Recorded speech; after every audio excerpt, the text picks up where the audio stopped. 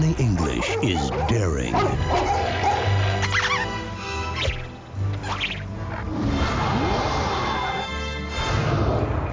Johnny English is dashing. Agent 1, you overestimate your power over women.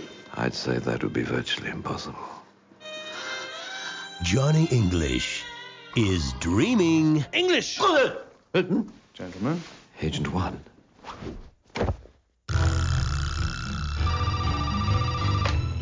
Hello? This is Intelligence Headquarters. Remember when I told you the only way you'd become an agent was if all the other agents were dead?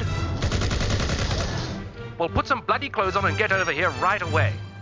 Thank you, sir. You're unbelievable. Johnny English.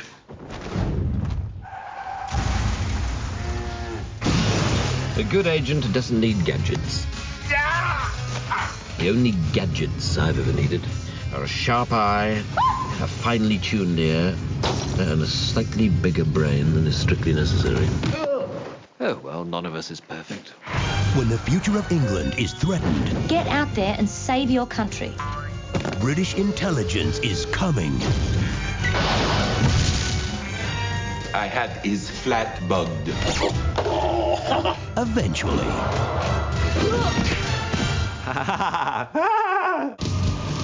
From the producers of Bean. You're so hot.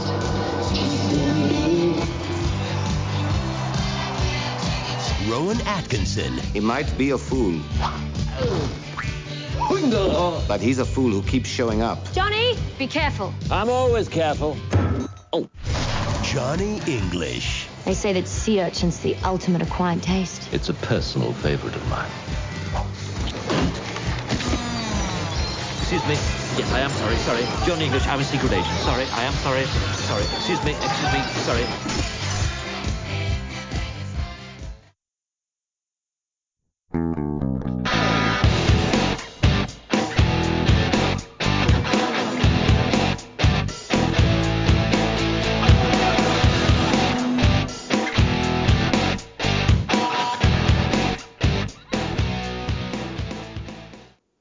Welcome to They Called Us a Movie, testing the strength of friendships one terrible movie at a time. Subscribe to the podcast on iTunes and other podcast services by searching They Called Us a Movie. We are part of the Main Naming Network. To find more from us, check out the website at themainnaming.com or on Twitter, Facebook, and Instagram at The Main Naming. We are also now a proud member of Geek Vibes Nation. You can find them at gvnation.com. Welcome back to They Called Us a Movie. This is Anthony Delvecchio, and with me as always is Dan Aquino and Mark Myers. Say hello, gentlemen.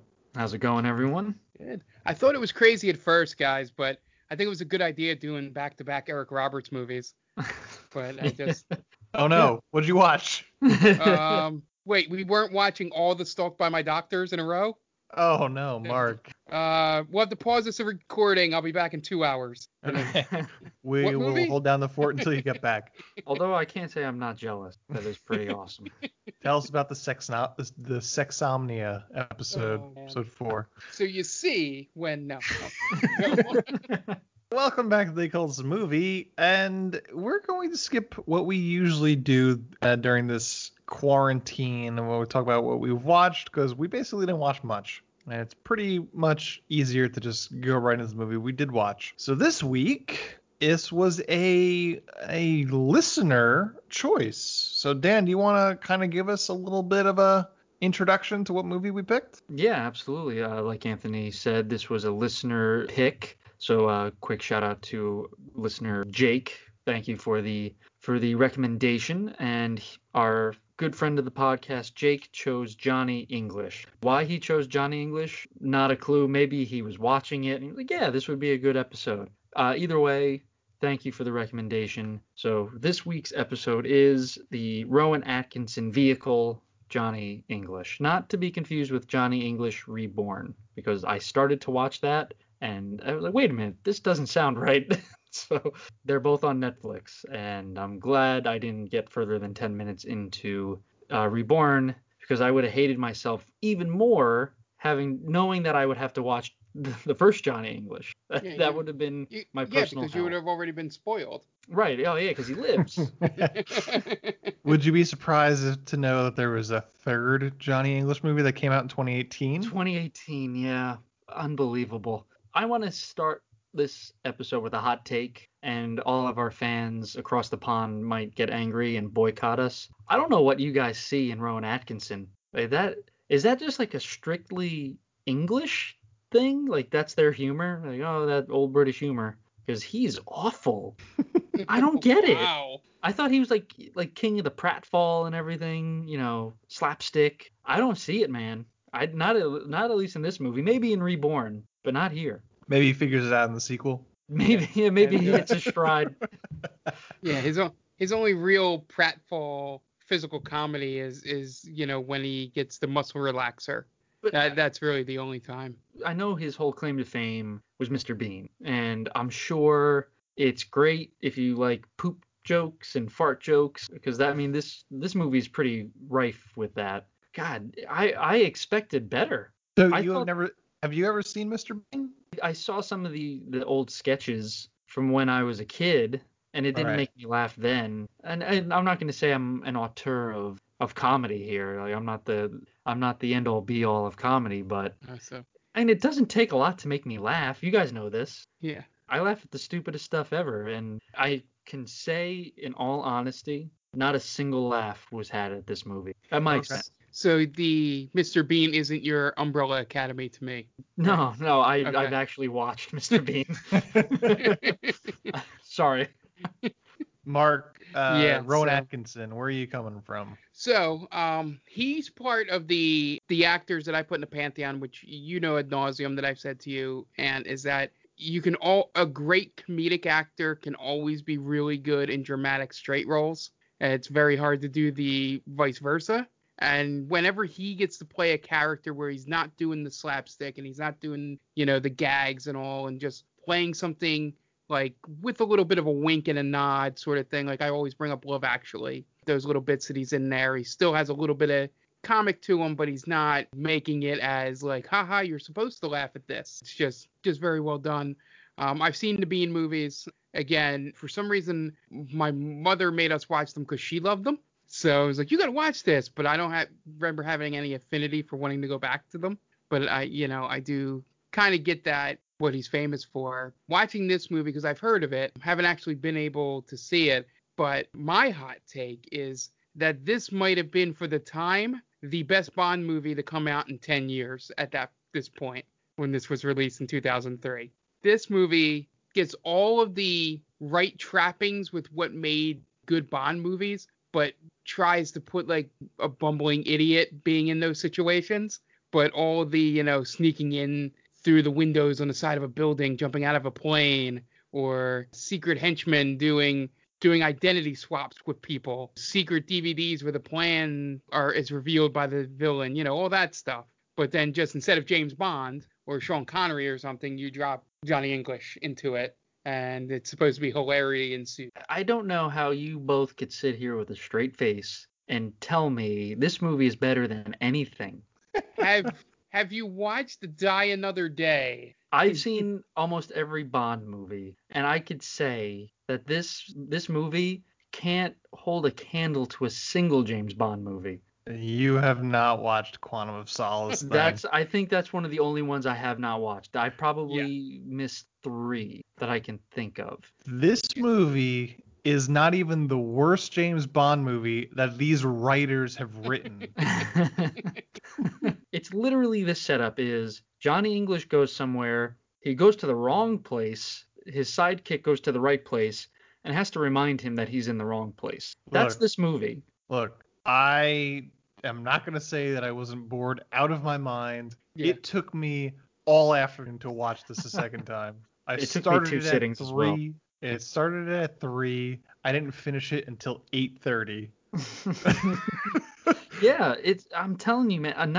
To me, again, this came out in 2003, a different time, obviously. But even in 2003, I couldn't imagine a single joke landing. I laughed once, and we'll get into the spot where I laughed at, and it's completely a stupid joke that is not really dwelled on, but it made me like chuckle a little bit. But yeah. So I'm not a big Bond fan. I'll say that right out of the gate. I think there are more bad Bond movies than there are good Bond movies. Mm-hmm. I agree with that as a Bond fan. I liked Mr. Bean as a kid. I haven't revisited in my adulthood. I'm assuming I would not. He's kind of like Weird Al for me. Great for kids, and there's still people as adults that like appreciate him and love him. I don't get it. Like, Yeah. I don't get Weird Al. Like, I don't get adults loving Weird Al. I get kids loving Weird Al. I don't get it, adults loving Weird Al. And the same thing with Mr. Bean. I totally understand why kids would love Mr. Bean. Wouldn't understand someone that's like a diehard Mr. Bean fan as an adult. Just seems weird to me. Seems like infantilizing adulthood, and Right. society. But I'll tell you what. To me, Rowan Atkinson is a poor man's Leslie Nielsen. Sure. This feels like Naked Gun if nobody else in the story was in on the joke. Because that's the whole thing about the Naked Gun movies. Like, it's a spoof, but like everybody's a buffoon, really. Yes. Like, George Kennedy's a buffoon, O.J. Simpson's a buffoon. Like, but Frank Drebin is always the biggest buffoon of everybody. Yes. But even like the gunfights are, they're both sitting on one side of a box, on either side of a box, and they can't hit each other. Right. They're 2 feet away from each other. Yeah. Yeah. The gags are so much better. Like. Yeah. This feels like a buffoon, like Frank Drebin walking through Lethal Weapon. Yes. Yeah. That's a good way to put it.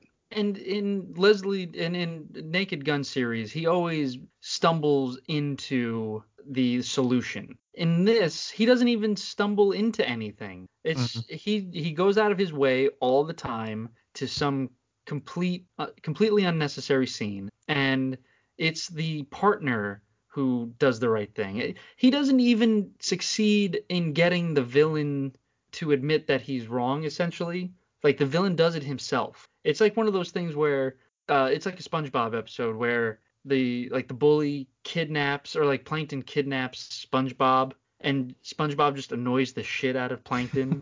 It's like, all right, I'm done with this. That's essentially what happens here. John Malkovich just gets so tired of Johnny English's bullshit. He's like, I don't even want to do this anymore. I'm giving myself up. So he just annoys the villain into admitting he's wrong. Sure. Right? I kind of like the switcheroo of the sidekick always being so it's kind of like Big Trouble in Little China. Mm-hmm. It's like Jack Burton in Big Trouble in Little China is the buffoon in that movie, and it's always his sidekick that like saves the day. Basically, it's really his story. That's true. I feel like they could have played that up a little bit more. It's also like Green Hornet-ish too, where Kato is Bruce Lee of of course. So it's like obviously he's the better one. I didn't hate this movie. I was just bored out of my mind.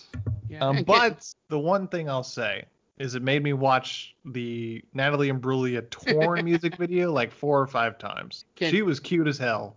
And I feel like I did not appreciate it in 1997 because I was 12 and she had short hair. And I feel like when you're 12, you haven't really created a taste. You like women, but it's very generic in terms of what you like. So that's like why Pam Anderson and Jenny McCarthy were like sex symbols, like blonde hair, big boobs. That's like the minimum that you know about women is like, I don't know, but gutturally, I like big boobs, and blonde hair seems to be the way to go. And then you mature into an ass man. That's just the cycle of life, I mean, like Natalie Imbruglia does not fit that role though. She's very waifish, but she's super cute in that video though. Yeah. And if you're my age and you're in your 30s now and you haven't revisited it, go in. She's like 22 at the time. Yeah. Super cute. She's wearing like a sweatshirt. Totally down for it.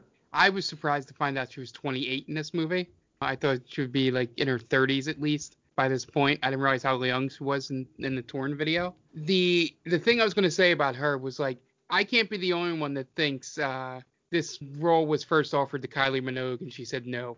I was trying to think of why she's in this movie. I don't know what it is. She was in that soap opera in Australia. EastEnders, I believe, right? Yeah, EastEnders or something like that. Whatever that's called. And that's like really her only role that she's ever had. So I was like, that was like 10 years before this movie ever came out. Why all of a sudden her? It's entirely, I never even thought about Kylie Minogue. I could see that. Yeah. Natalie Imbruglia seems like a Bond girl, though, really. Yeah. She's like sort of Australian, sort of British. I think she's from Sydney, Australia. She's from Australia, yeah. Yeah. She was she was the highlight to me. She wasn't in enough as far as I was concerned. Exactly. I don't think there was any highlights in this movie. There's got to be a highlight. She doesn't The do John anything. Malkovich hair. Yeah, maybe John Malkovich.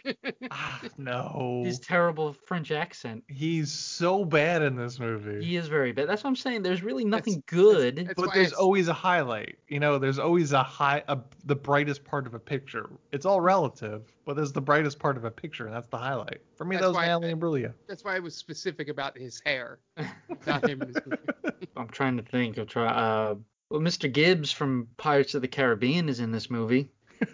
He's okay, I guess. I don't know. The partners, but I agree that Natalie Imbruglia was the highlight. She should have been in it a little bit more. They should have played up the Bond and Bond girl-esque part of this instead of just the limited amount she was in. She should have been the sidekick. Yeah. Yes. Yeah. Which explains a lot when you think, I wonder which one of these writers took the lead on this because it's two of them, right? Neil Purvis and Robert Wade. Yeah, they wrote Casino Royale and Quantum, right? They wrote every James Bond film since World Is Not Enough. They've written a lot of Bond movies. That explains a lot. Man, that's a great meal ticket right there. Yep. Yeah.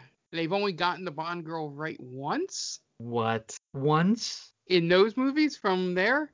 Wait, so who was the right one? Vesper Lynn. Vesper Lynn from Not Casino Eva Royale. Green? That's Vesper Lynn. Oh, I was gonna say. So wait. So Eva Green. Did they write the Christmas Jones one, or is that before them? I think that's The World Is Not Enough. Okay, that's Denise Richards. Yeah, not great. And Die Another Day is, I guess, That was Rosamund Pike Halle and Berry. Halle That's Berry. Halle Berry. Yeah, that's not good either. And then Quantum is that Olga Kurylenko. Yeah, and I don't remember who's in Skyfall. Who's it? Skyfall is technically excellent. M. I think he kills the woman in Skyfall, doesn't he? No, no, that's the next one. That's with Christoph Waltz. Spectre. Spectre, yeah, he winds up killing the Bond girl. Yeah. This movie's better than Spectre. It's better than Quantum of Solace. As a Bond movie. I liked Spectre. I thought that was pretty good. I didn't hate Spectre. Quantum of Solace is garbage. I was told that, so I didn't see it. Yeah. Yeah, Spectre. The only thing about Spectre is in my opinion, when I saw that the guy that played Moriarty in the Sherlock series was in Spectre, I was hoping he would be the villain, the main villain. Oh, he's so good. I forget his escapes me. Yeah, but I was like, oh yeah, that's a young actor who's really good as Moriarty. You know, he can be a really good villain that you can do multiple things of, because Spectre's supposed to be like this evil super group essentially. But they went with was it Javier Bardem or was it Christoph Waltz? Christoph Waltz. Yeah. Going back to now knowing the lineage of who wrote this Johnny English, you can see that they get enough of the spy genre right, but they miss bits and pieces and they get lucky sometimes in their writing with it. And this wasn't one of those times they got lucky. No Time to Die has Ana de Armas. Yeah, she's gonna be good. awesome. Yeah. I love her. I can honestly say I don't remember a goddamn thing about Spectre. I think Dave Bautista is in it. He is. Andrew Scott, I believe, is Andrew Scott, Moriarty, yeah. Who was also in 1917, I believe. Yeah. He played one of the quote unquote hot priest from that show Fleabag that everybody was so obsessed with. Okay.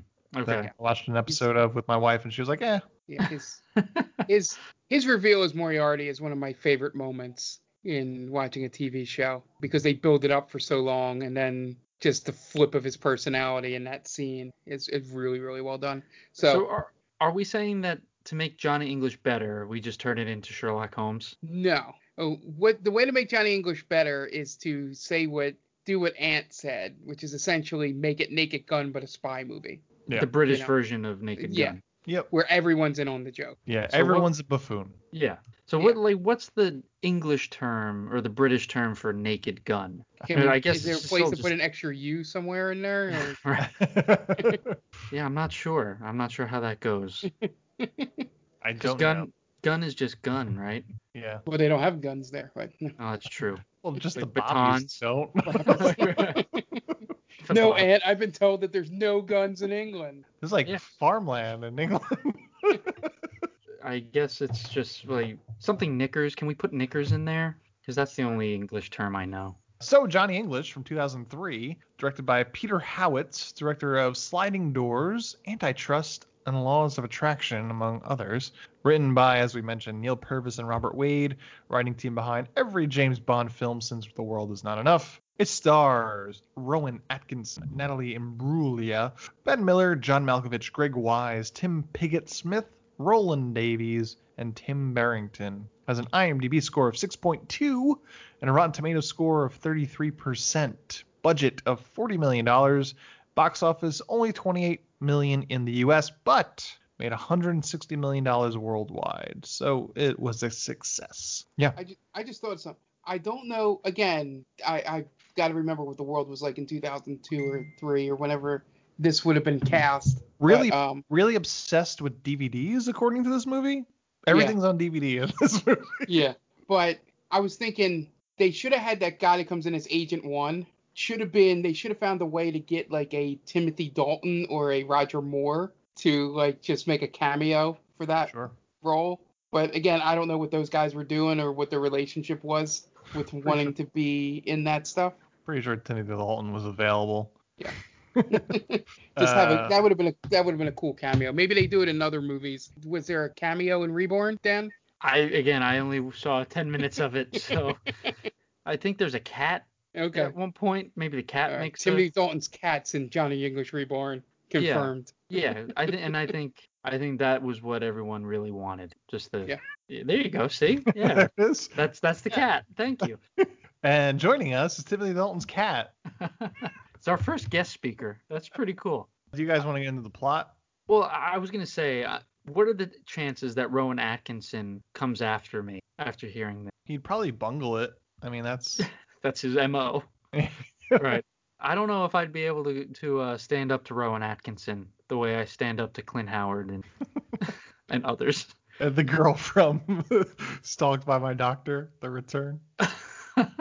Well, I think I'm probably more afraid of her than Rowan Atkinson, because like you said, I feel like Rowan Atkinson would really just he would come out and like slip on a banana peel or something. Sure. And just knock himself out. I don't have to worry about him. The other girl's from Boise, Idaho. She's tough. she's got a wrestling cattle. Yeah, she's farmland tough, you know. Chopping wood. I think that's what they do in Boise, Idaho. I don't know. I've never been. Her triceps are huge. She tills the field. Is that what we're saying? Quads for days. You guys want to get into the plot? Sure. All right. What do you got for us, Dan? All right. So, as I've been doing every week for the past few weeks, I like to talk about our friend Tia from Geek Vibe Nation and give a shout out to her podcast, The Top 10 with Tia.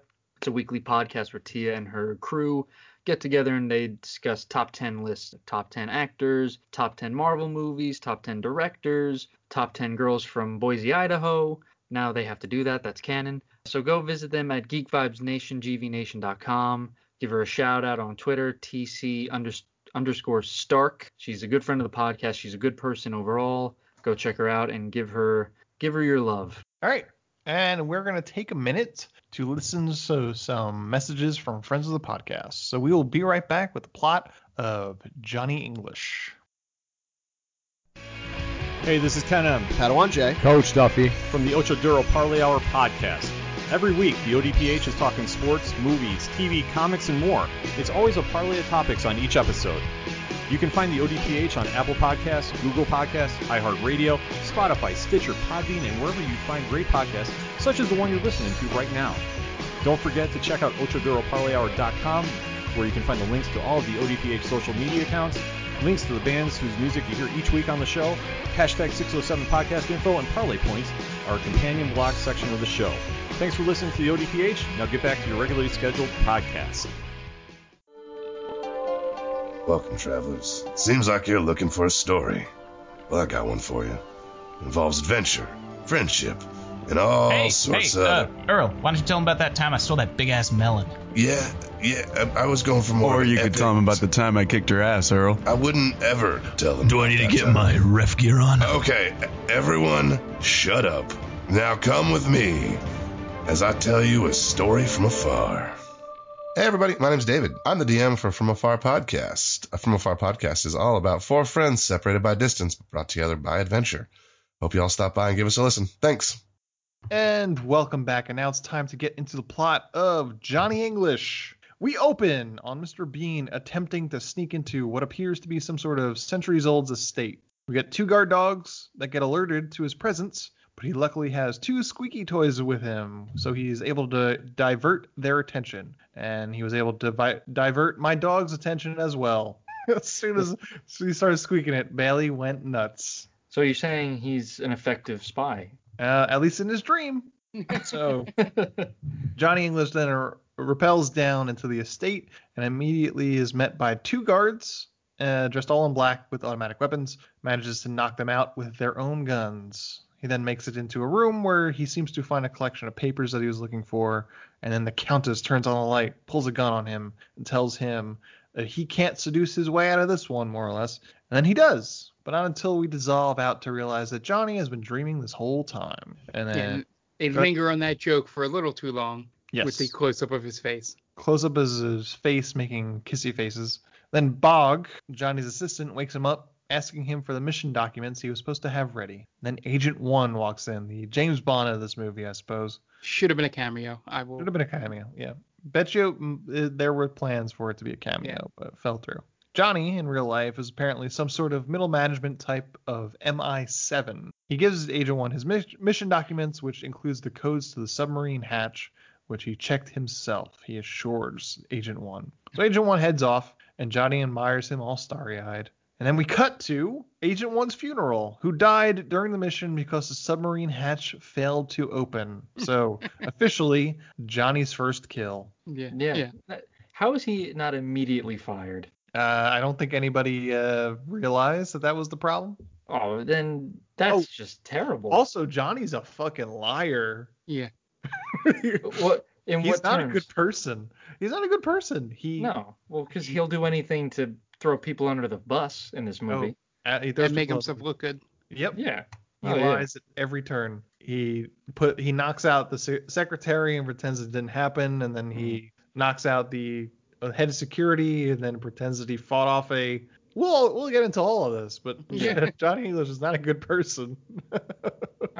There's no way, even as the last resort, they should have called someone else up to be a special agent. Well, no, it was like literally those are the only 2 special agents left. It doesn't matter. They should have called in the CIA. Right. Yeah, at we this need point, some help. Yeah, you take a loaner. You guys got anyone? Please. You Yanks got anyone over there for us? Right, yeah, they just send, they send a burnout. Like, yeah, it's better. I mean, Jeffrey Wright helps out in Casino Royale. Yeah, send over Jeffrey Wright, for God's sake. Johnny talks about how when an agent like Agent 1 dies, someone always rises to the occasion to take his place. Those people that he's talking about all then blow up by a bomb planted in the coffin, because they're all pallbearers for Agent 1. So then we cut to Pegasus, which I guess is this movie's cue. Yeah. Says that they only have 1 agent left. And cut to opening credits of Johnny English with music via Robbie Williams, which doesn't suck, actually. No, it's actually not a pretty bad good main song. title song. Yeah. It was too generic for me. I thought it was just like a royalty-free song. It's better. That's a good way to describe Robbie Williams' music. No. I would say it was probably not the worst. As we're going with the Bond theme here, wouldn't be the worst Bond in its song. era. Yeah, definitely in its era. The Madonna one was terrible. Die Another Day? Awful. Yeah. God, I don't understand you guys. I really don't. I think you should just listen or watch the movies we're mentioning. I have. They're not that bad. They're not great. You haven't seen Quantum of Solace. Well, I haven't seen Quantum of Solace, yes. I've seen the others. But have you heard Die Another Day, the song? Yeah. It's terrible. It's better than this. We're comparing levels of terribleness here. So everything's relative, man. Exactly. So, yeah, Die Another Day is, like level 2, like tier 2 terrible. This was level 4 terrible. I think it's relative. So this is a better song than I think this movie deserves. Yes. I can't sit here and agree with that. I'm sorry. Well, then go fuck yourself. I forgot about it already. This movie I don't remember is it super either. forgettable. So Johnny walks into Pegasus' office and tosses his coat out a nearby window, trying to impress the Pegasus secretary. That's the only joke that made me laugh for this whole movie. Is when he goes to do the Agent 1 move of throwing the coat onto the coat hook and then just goes out for some reason open window. It's so telegraphed, man. You can see these jokes coming a mile away. I didn't see the fact that there was an open window. I could see him throwing it on her, but just why is there an open window there? That made me chuckle. That was it. That's what made you chuckle? Yeah. An open window. It just goes right out the window because it's so stupid. Unbelievable with you guys. I really thought it was going to be something better. Nope, that was it. Okay. Then stone face for the rest of the movie. So the secretary gives him a few things to sign and a pen. He mentions that the pen reminded him of a standard issue pen for MI7, which shoots out a paralyzing dart, which he sets off and knocks out the secretary. So then Pegasus comes in and brings him into his office to brief him on the mission. The event is this is happening throughout this entire scene. The secretary is being attended to by paramedics. Johnny needs to attend an unveiling of the crown jewels at the Tower of London. The event is being attended by the Queen, and this whole restoration project was sponsored by Pascal Sauvage, a prison baron and one of the richest men in the world. Johnny then arrives at the gala and talks over with the head of security and Bog. Bog? Is that his name? Bog. Yeah. His right-hand man. Yeah. Bog. Bough. Bog. Yeah. Yeah, and this is another moment where Johnny is not a good person, because immediately when he's put into this agent role, he's just completely shitty to Bog. Oh, yeah. Well, that's what I was saying. Essentially, it's him messing something up and Bog coming in and really just doing the job correctly. And then Johnny English kind of shitting on Bog for calling him out, essentially. Like, oh, did you mean to go over there, sir? I was doing a perimeter sweep. You should know better. Like, yes, dude, sir. You suck. You're so bad. It's not even man, none of this is funny. I don't understand it. I don't. In real life, this guy would have been fired immediately. Like, I feel like Bog would have shot him in the face. Sure. Yeah. I think that's why they went with the premise that they were the only two special agents left. But one that of they them couldn't possibly fire him. One of them is actually competent, though. Yeah. So how is that guy not the guy? you promoted the guy who gave you the wrong numbers that got your top agent killed. How do you not promote the other guy? Yeah, I feel like there should be a hearing regarding the events of that mission, and that would probably come out. But it doesn't seem like there has been. Or something? Yeah, a debriefing. Yeah, or what? Yeah, whatever they do over there. I don't know. They sit down at tea time and they kind of just like hurl passive aggressive insults at him, like, "Oh, you really mucked that one up, Johnny." Oh, I'm sorry, sir. Yeah, I disagree. I really wish I had looked up a British like slang list before we started this this episode, because all I know is like lift and flat and the loo. That's about it. And mucked up. And I know that from like Call of Duty. That's as far as I go. So he then spots Natalie Imbruglia, so he goes over to talk to her. She introduces herself as Lorna Campbell, and she worked on the restoration of the jewels. And Pascal Sauvage then attempts to introduce himself, and Johnny mistakes him for a waiter, and then badmouths him and the French while he waits to be introduced. So Pascal then goes off and then addresses the party in order to introduce the newly restored crown jewels. As he does, we see someone in the basement cut the power. Johnny then springs into action as the lights are off. He grabs a bottle of champagne and knocks a guy out that was coming down the stairs. Lights come back on, and it turns out the man was the colonel/head of security. So Johnny tells everyone that the assailant went into the next room, and he pretends to fight them off. Yeah, this is definitely a gag that I'm assuming is more of a British or younger kid sense of humor. Oh, I mean, this trope's been used forever. This is like a Looney Tunes trope. I did quite enjoy the attempting to make it look like he was trying to choke him with the chair setup. Man, I wish I could be as enthused as you guys are. I do. I'm saying we don't like it, and he's just like not good enough. No, I want you guys to rip this apart with me. I need you to be as miserable as I was. I want to be on your level. I want to be able to talk and enjoy this with you guys. Even at your level of I was bored by it. I can't even be at that level. So then he comes out and the lights come back on. So Johnny tells everyone that the assailant went into the next room to fight him off. When he comes out, he says that everything is now back in order and says the crown jewels are safe and sound. So he opens the security door to the crown jewels and they have been stolen. Surprise, surprise. Dun, dun, dun. And he gives the whole thing like, oh, look how beautiful they are. He's not looking at him, that whole gag. And then he turns around, what? Where could they have gone? Yeah. So then back at Pegasus' office the next day, Johnny debriefs and Pegasus asks him to describe the assailant so they could put together a computer representation of the person's likeness. I like that face that Dana's making right now. So Johnny gives a ridiculous description. He's got curly orange hair, an eye patch, banana-shaped scars on both cheeks, and the computer rendering looks like a pirate clown. The payoff for this fucking joke. This might have angered me the most. I can see that. Yeah, this was a long. This is a long joke. Like there's like it'd been funnier if it was like he makes a description and it winds up looking like Ronald McDonald or something like people know, just not just this hideous looking man with banana shaped, or like the Michelin tire man.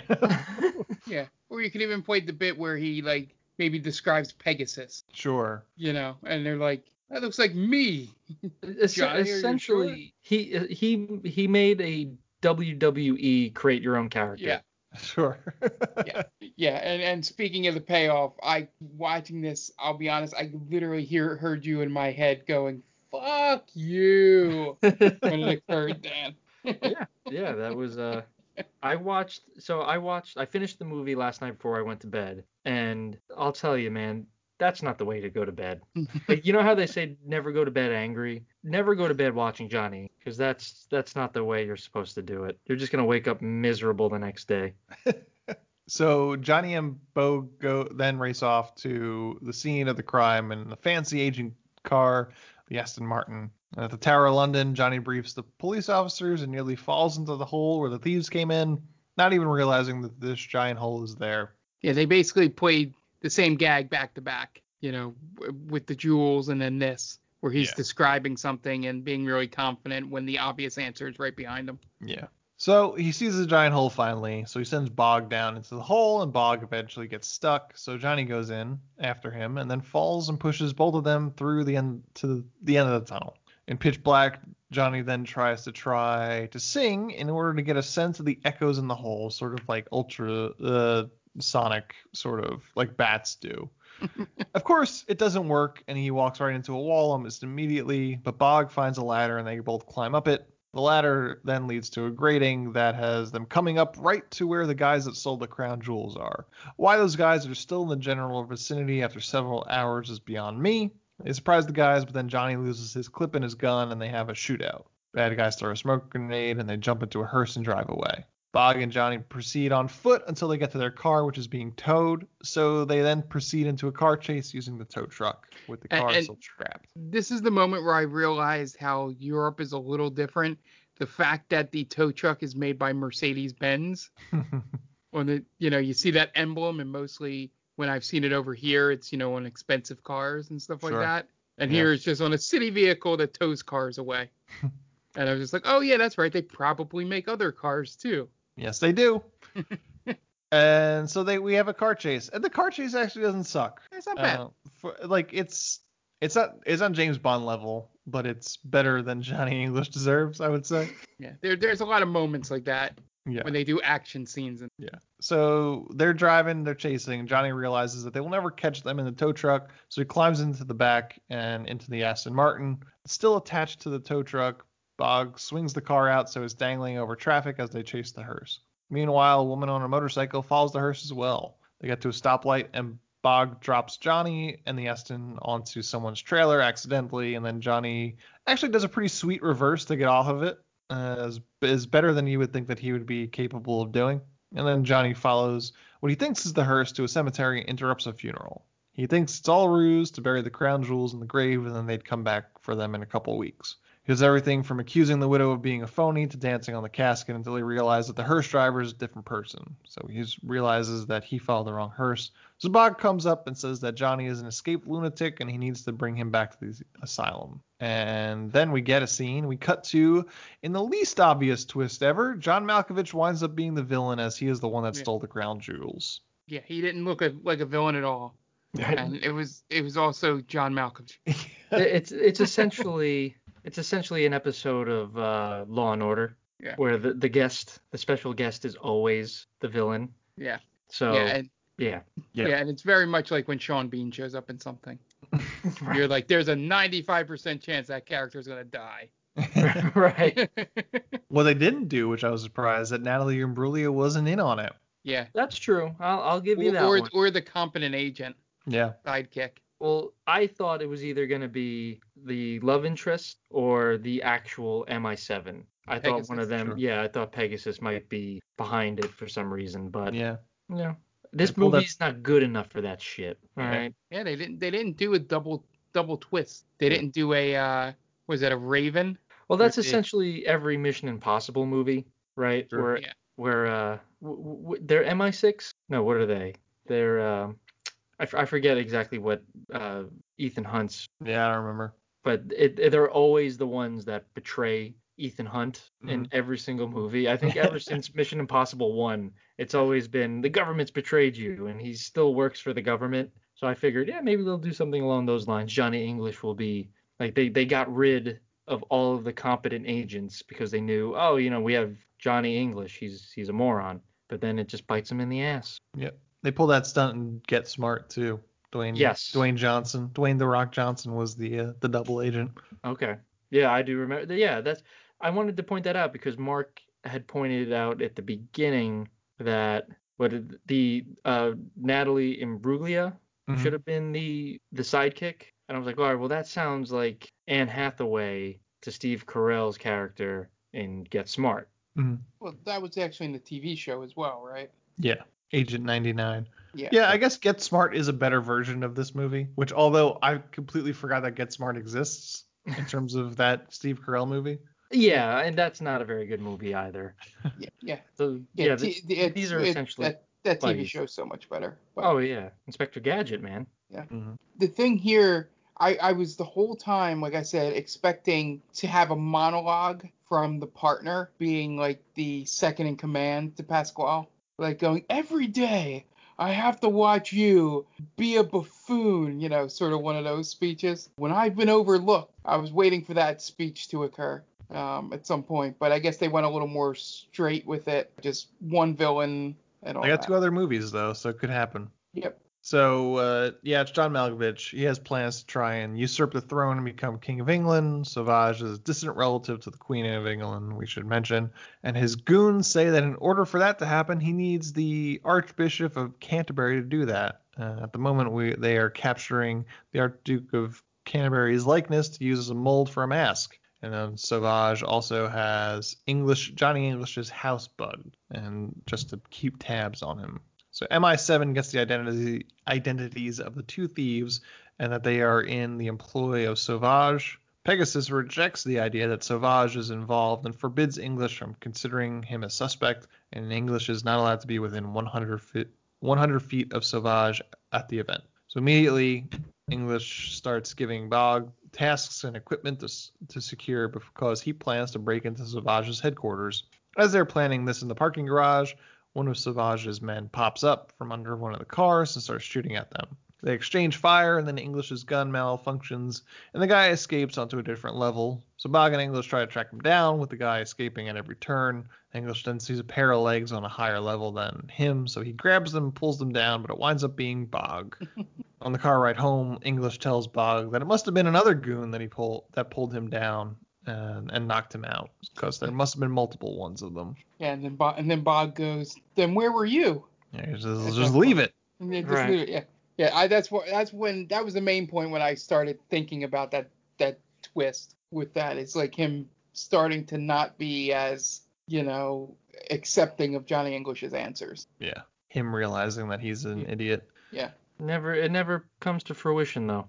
No, you'd think. He then sees the motorcycle parked outside a sushi restaurant, so he goes inside and finds Miss Campbell. He tries to get info from her, but she's not giving anything. He then tries to pass himself off as a sushi expert and sees sea urchin, which apparently is pretty gross. He then gets his tie stuck in the conveyor belt, and she leaves. That old guy. Yeah, it's again, man, awful. Just it doesn't land at all, right? Yeah. I mean, I don't know what the point of that was. I don't It either. to allow her to get away. But why not go with like the poison urchin gag, right? English doesn't know that. Was it pufferfish or what does he have? Sea urchin. He has sea urchin. Sea urchin, that's poisonous, right? I think you're thinking of blowfish. Blowfish? Oh, okay. That's why you don't go with that gag then. Yeah. She mentions the reason why sea urchin is gross. Yeah. Oh, right, because what do they pee out of their?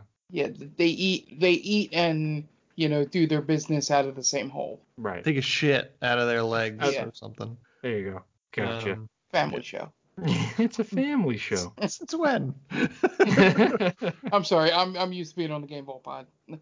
And even then, it's borderline. So then he gets his tie stuck in the conveyor belt and she leaves. Bog and English are then seen on a government plane go over a plan to infiltrate Savage's tower, which is apparently directly next to a hospital that has identicals to Savage's building. Bog jumps out of the plane first. He's supposed to turn off the alarm system to allow English to enter. Then English goes and lands quite impressively on the roof. He rappels down and infiltrates, but to the viewer, it's obvious that he has landed on the hospital. He thinks Savage has a lab that he's doing experiments on people. English then tries to help free an old man that is there for tests and starts accumulating doctors as hostages. He then demands to know where Savage's office is, and all the nurses and doctors just look out the window across the street. And then he turns and looks and he sees Bog through the window standing in Savage's tower. Yeah, and the building, we should mention, has Savage written on the side of it. Yep. He then tells the hospital staff that he's taken prisoner, that it's all been a test and that they passed. So then he leaves and he goes next door and Bog lets him in on the other side. They make their way up when they are stopped by a guard. English hits the guy with a ring that pierces the guard with muscle relaxer, and Bog knocks him out physically. They then snoop around and see a lab where they are testing a mask they made of the Archbishop on a stand-in, and notices a weird back tattoo on the stand-in. They then sneak into Savage's office and accidentally uncover Savage's plan via a DVD, and he wants the power that the Queen has. So then another guard shows up and English demands he tell him the plan, so English hits him with a truth serum needle ring. Instead, he has switched the rings and he hits him with a knockout ring and accidentally himself with it too. Real quick. Yeah. John Malkovich says that the Queen has the most power out of any standing authority. Mm-hmm. Is that true? I thought she was 100% really just... not true. Yeah. What the fuck? What is going on here? Right, she's basically just a figurehead. Yeah, she doesn't really have much power. I think that's actually a question on IMDb. Like, does the Queen really have as much power as they say in this? Like, no, she's basically nothing. Yeah. I think it's just really tradition that she's there. Yeah, there was a whole document written in the 1500s that sort of took the power away from her. Yeah. Oh, that's true. Does the British monarch really have all the powers mentioned in the film? No, in practice, the Queen has no power, acting merely as a ceremonial head of state with most of his or her powers exercised by the government. In theory, she has certain powers to refuse to dissolve Parliament, to appoint anyone she likes as Prime Minister, dismiss a Prime Minister and his or her government, to refuse to give the royal assent to a bill, and to refuse the Queen's consent where direct monarchical assent is required for a bill affecting the prerogative hereditary revenues. But the idea that the monarch can arbitrarily seize land from its owner is fictional. Good to know. So and also, I'm assuming that spies don't go around and telling civilians that they are spies working for the spy company. Probably not.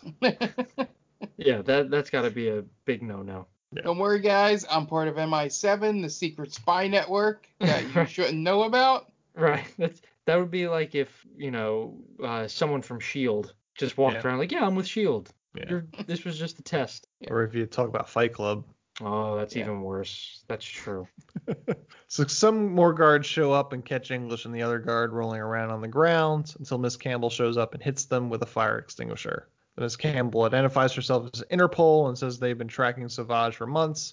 because Savage has been employing criminals that have been released from his own prisons. They have a run-in with the guard that he thought that he knocked out with the muscle relaxer, but he actually gave him the truth serum, so they ask him how to get to the party, and then knock him out again. They go down to the party as English is still under the muscle relaxant, so he makes a fool of himself until Campbell takes him to the dance floor and dances with him in an effort to look less conspicuous. Savage sees him because he knows who Johnny English is because he's seen his face, so not very conspicuous at all. Savage then talks to Pegasus and tells him that English and Bog have broken into his office and have assaulted his staff. Pegasus orders Bog to go home and take English off the case. Savage then makes a call to his staff, changing the plan. He stops the phony Archbishop plan and orders his men to pay a visit to the Queen. At the palace, armed guards just walk right into the Queen's office and point a gun at her and her dog until she signs an abdication letter. This is all very anticlimactic. Right. Yeah, she's just like, okay. Here's a very complicated plan that I've had to try and get the throne, but there's a secret agent is too close, so I'm just gonna force my way into her quarters and just demand that she signs this. That's the problem with this movie, right? They build up this whole big plan from John Malkovich, and he just goes to plan B like it's nothing. Like, oh, like, why don't I just take this by force? Like, oh, shit, you're right. Yeah. It's so anticlimactic. It's such a bad twist. So then the next morning, the Prime Minister informs Savage that he's now the rightful heir to the throne. Again, super anticlimactic. One of the goons drops off the crown jewels to the police, and Savage arranges for his immediate coronation. In the middle of London. Yep. He's carrying the fucking crown jewels. Yep, and it's like an open bag too. Yeah. So we see that the crown is in there. He literally drops it off in front of a precinct. Yep. You don't think it's all of a sudden London turned into fucking 24 hours later, or 24 days later, or whatever. This is ridiculous. Campbell shows up at English's flat and tells him the case was reassigned to her and she wants his help.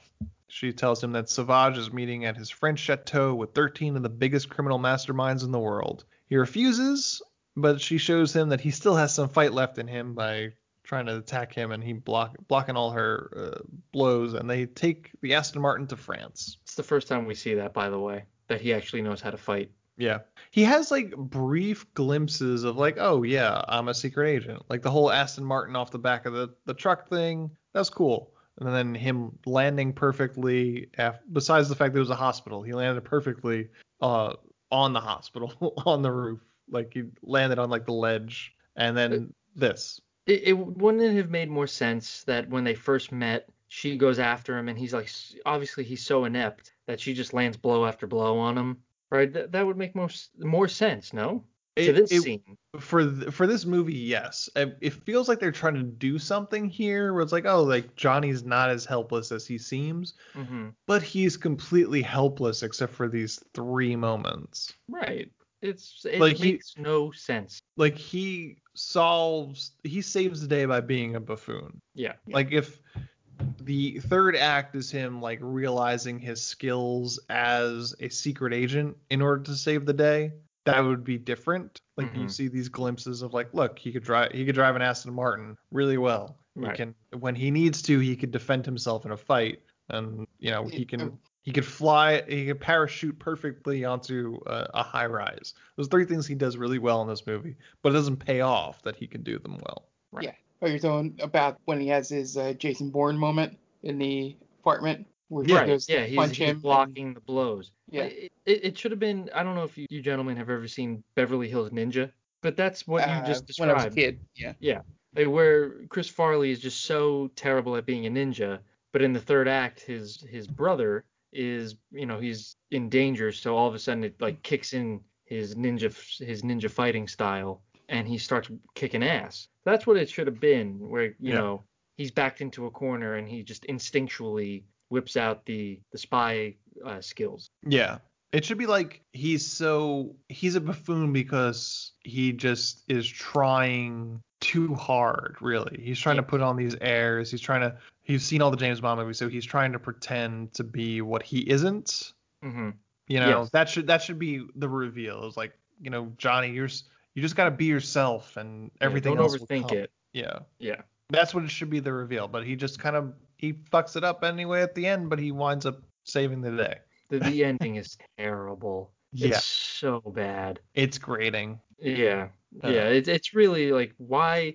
I don't know what they were thinking with that turn, because in this scene we find out like pretty much John Malkovich's character lays out his evil plan, and he has hard copy of it, physical evidence, and it never comes into play again. Yeah. He doesn't have hard evidence. He takes the wrong hard evidence. Well, that's the bit. Johnny English takes the wrong evidence, but the evidence is there. He just fucks it up. Yeah. So she finally convinces him, and they take the Aston Martin to France. And then there's a scene that is supposed to mock those sexual tension scenes in Bond movies between Campbell and English. And they're off to infiltrate Sauvage's chateau. English then says that he's done a thorough search, and the only way is through the sewer pipes.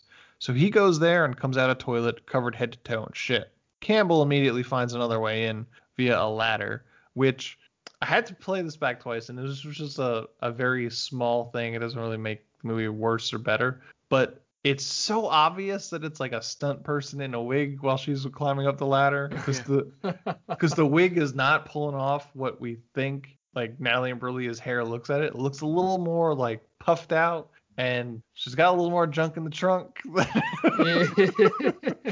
That's what gave it away. Yeah. I was like, oh, that doesn't look like her from what we've seen. I didn't notice, to be honest. Like I paused it so I could catch it on my notes, and I'm like, oh well, that's weird. That doesn't look like her. We've been duped. Yeah. So after Campbell immediately finds another way in. She then catches up with Johnny, who stinks like shit, so she throws him into a shower to wash the stink off. They both eavesdrop onto Sauvage's dinner with the evil masterminds, and he lays out his plan. It turns out that his plan is to turn England into a giant prison, which I guess then he's just going to make money off of because he is a prison baron. And then they hear that, so Campbell and English try to create a plan to stop Sauvage, but English accidentally turns on a mic and broadcasts his plan into the dining room so everyone hears. So English puts his plan into action and is immediately foiled by some guards. Though the guards still allow English to get a shot off, but his gun was full of literal shit and it doesn't fire. That was weird, right? So yeah, he could have killed Sauvage right there. Yeah, if I'm Sauvage, I'm like, what do you guys are all fired. You guys are, or killed. I'm killing you now. Yeah. It's like, I'm lucky that he's an idiot. Right. Because you guys didn't do your job. How long are you gonna let him point the gun at me there, fellas? How many shots are you gonna let him try? Right. Yeah. How lucky could you be, really?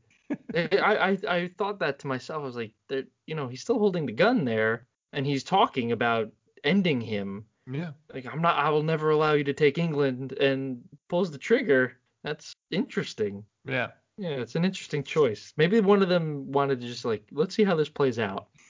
I'm interested right now. Right. Yeah. I'm intrigued. So Sauvage then goes to get coronated, leaving English and Campbell tied up in his chateau. As they try to escape, Bog comes in through the sewer like English and helps them escape. So they drive back to England to stop the coronation while Bog smells like shit. At the coronation, English knocks out one of the bishops and stands in front of them.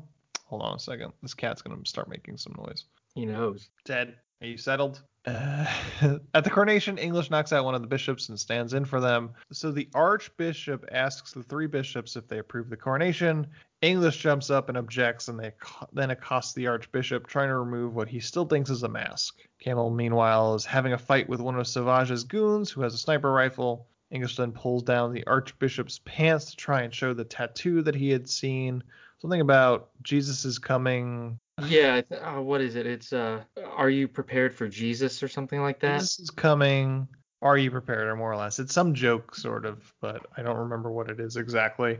And obviously, as we know, it's the real archbishop this time, not the original plan. So he doesn't have that tattoo. So Sauvage then orders the guards to take English away, and as he's being let out, he tells Bog to play the DVD that they took from Sauvage's that details his plan. But it winds up being a DVD of the surveillance of Sauvage's planted in English's bathroom, and it's of him dancing to ABBA. And during the distraction, English runs off. So then Sauvage orders them to continue the ceremony, and then English swings in on a rope and steals the crown.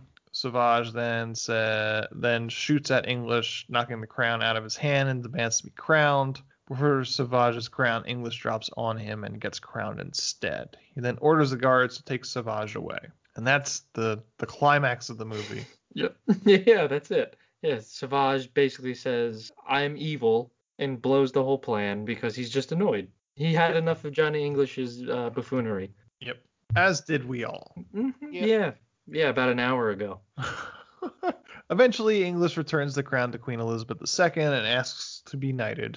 English then takes Campbell to a romantic getaway to the south of France, and as they are about to kiss, he accidentally pushes the eject button on the Aston Martin, and she goes flying out of the sunroof. It would have been great if she just like broke her neck on landing. Don't you speak ill of Natalie Imbruglia. It would have been better.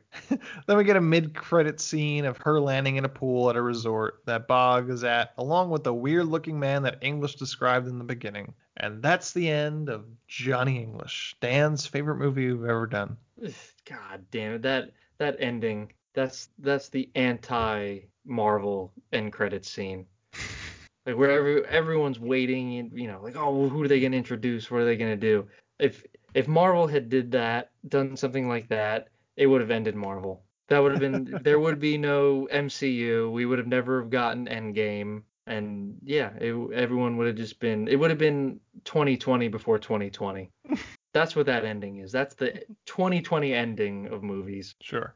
Yeah, I mean, like it's not great. I was bored, but I think in the script, script-wise, like I said, I think there are worse Bond movies that these two guys have written. I think it's not funny, but as a Bond script, it's not terrible. I agree.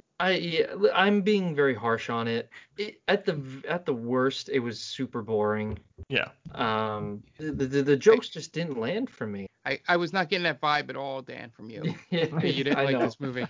Well, I think I went a little overboard with my hatred of it.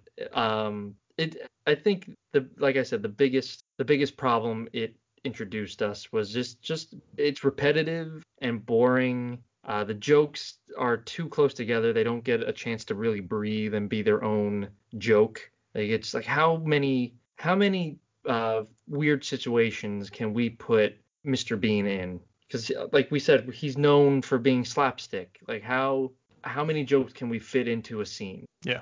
That's essentially why I think we agreed early on that the only way to make this movie better, maybe they do it with the other two, we're probably not going to find out, unlike Stalked by My Doctor, is that maybe they make it more Naked Gun, as they go on, like figure out. But I don't think it works as well as they thought, dropping the buffoon character into the straight action movie, because it gets the reactions like Dan has. Sure.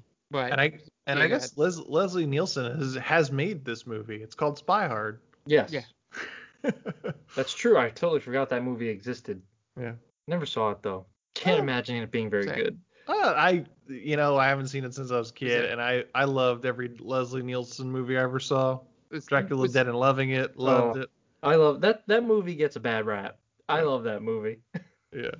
But that was one of the last Mel Brooks movies, right? Yeah. I don't remember the last movie. I guess the producers was. Yeah, maybe he did something with that. Huh.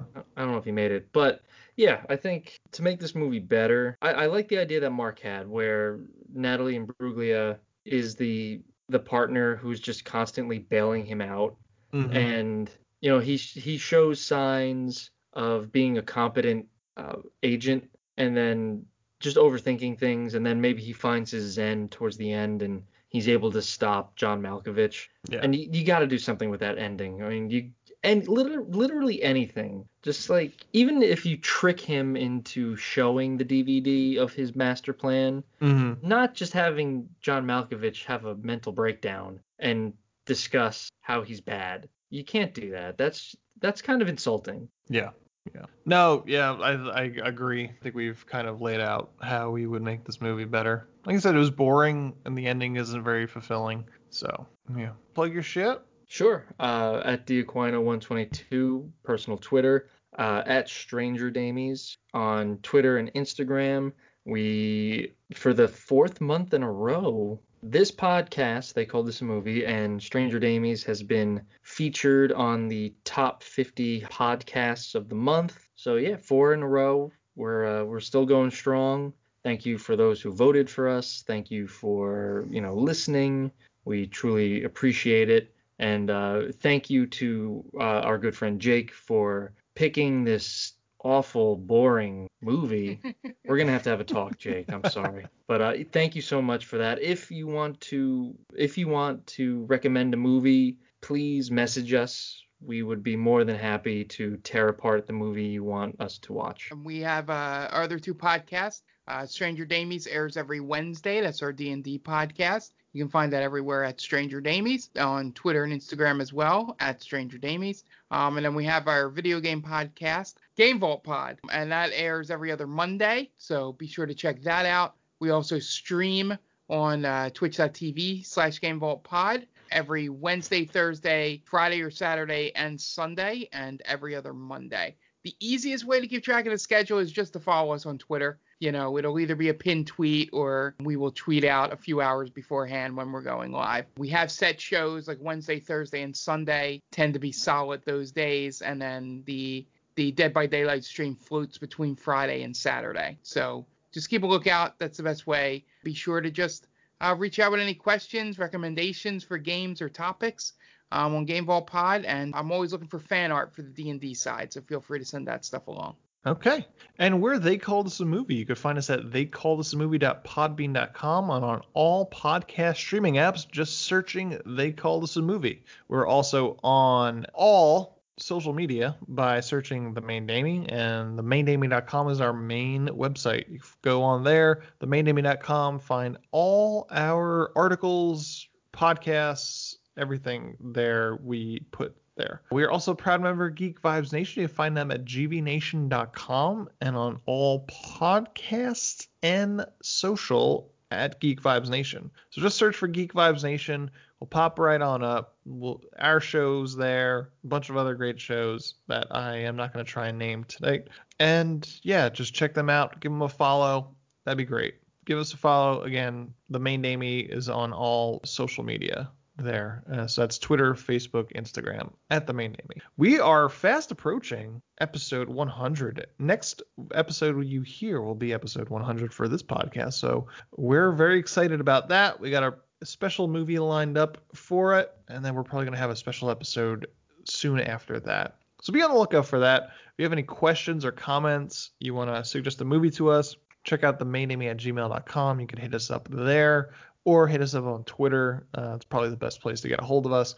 And that's it. We got October coming up, so we're gonna be doing some horror movies shortly. We're very excited about the next few weeks coming up. So don't forget, if you got the time, if you like us, go on to iTunes, give us a 5-star rating and a review. That would help us out a great deal. So that's gonna wrap it up this week. I am Anthony Delvecchio. You can find me on Twitter at AntDelvec. And the director of Johnny English is Peter Howitt. So for Dan Aquino and Mark Myers, this is Anthony Delvecchio telling Peter Howitt, well, you certainly made a movie, didn't you?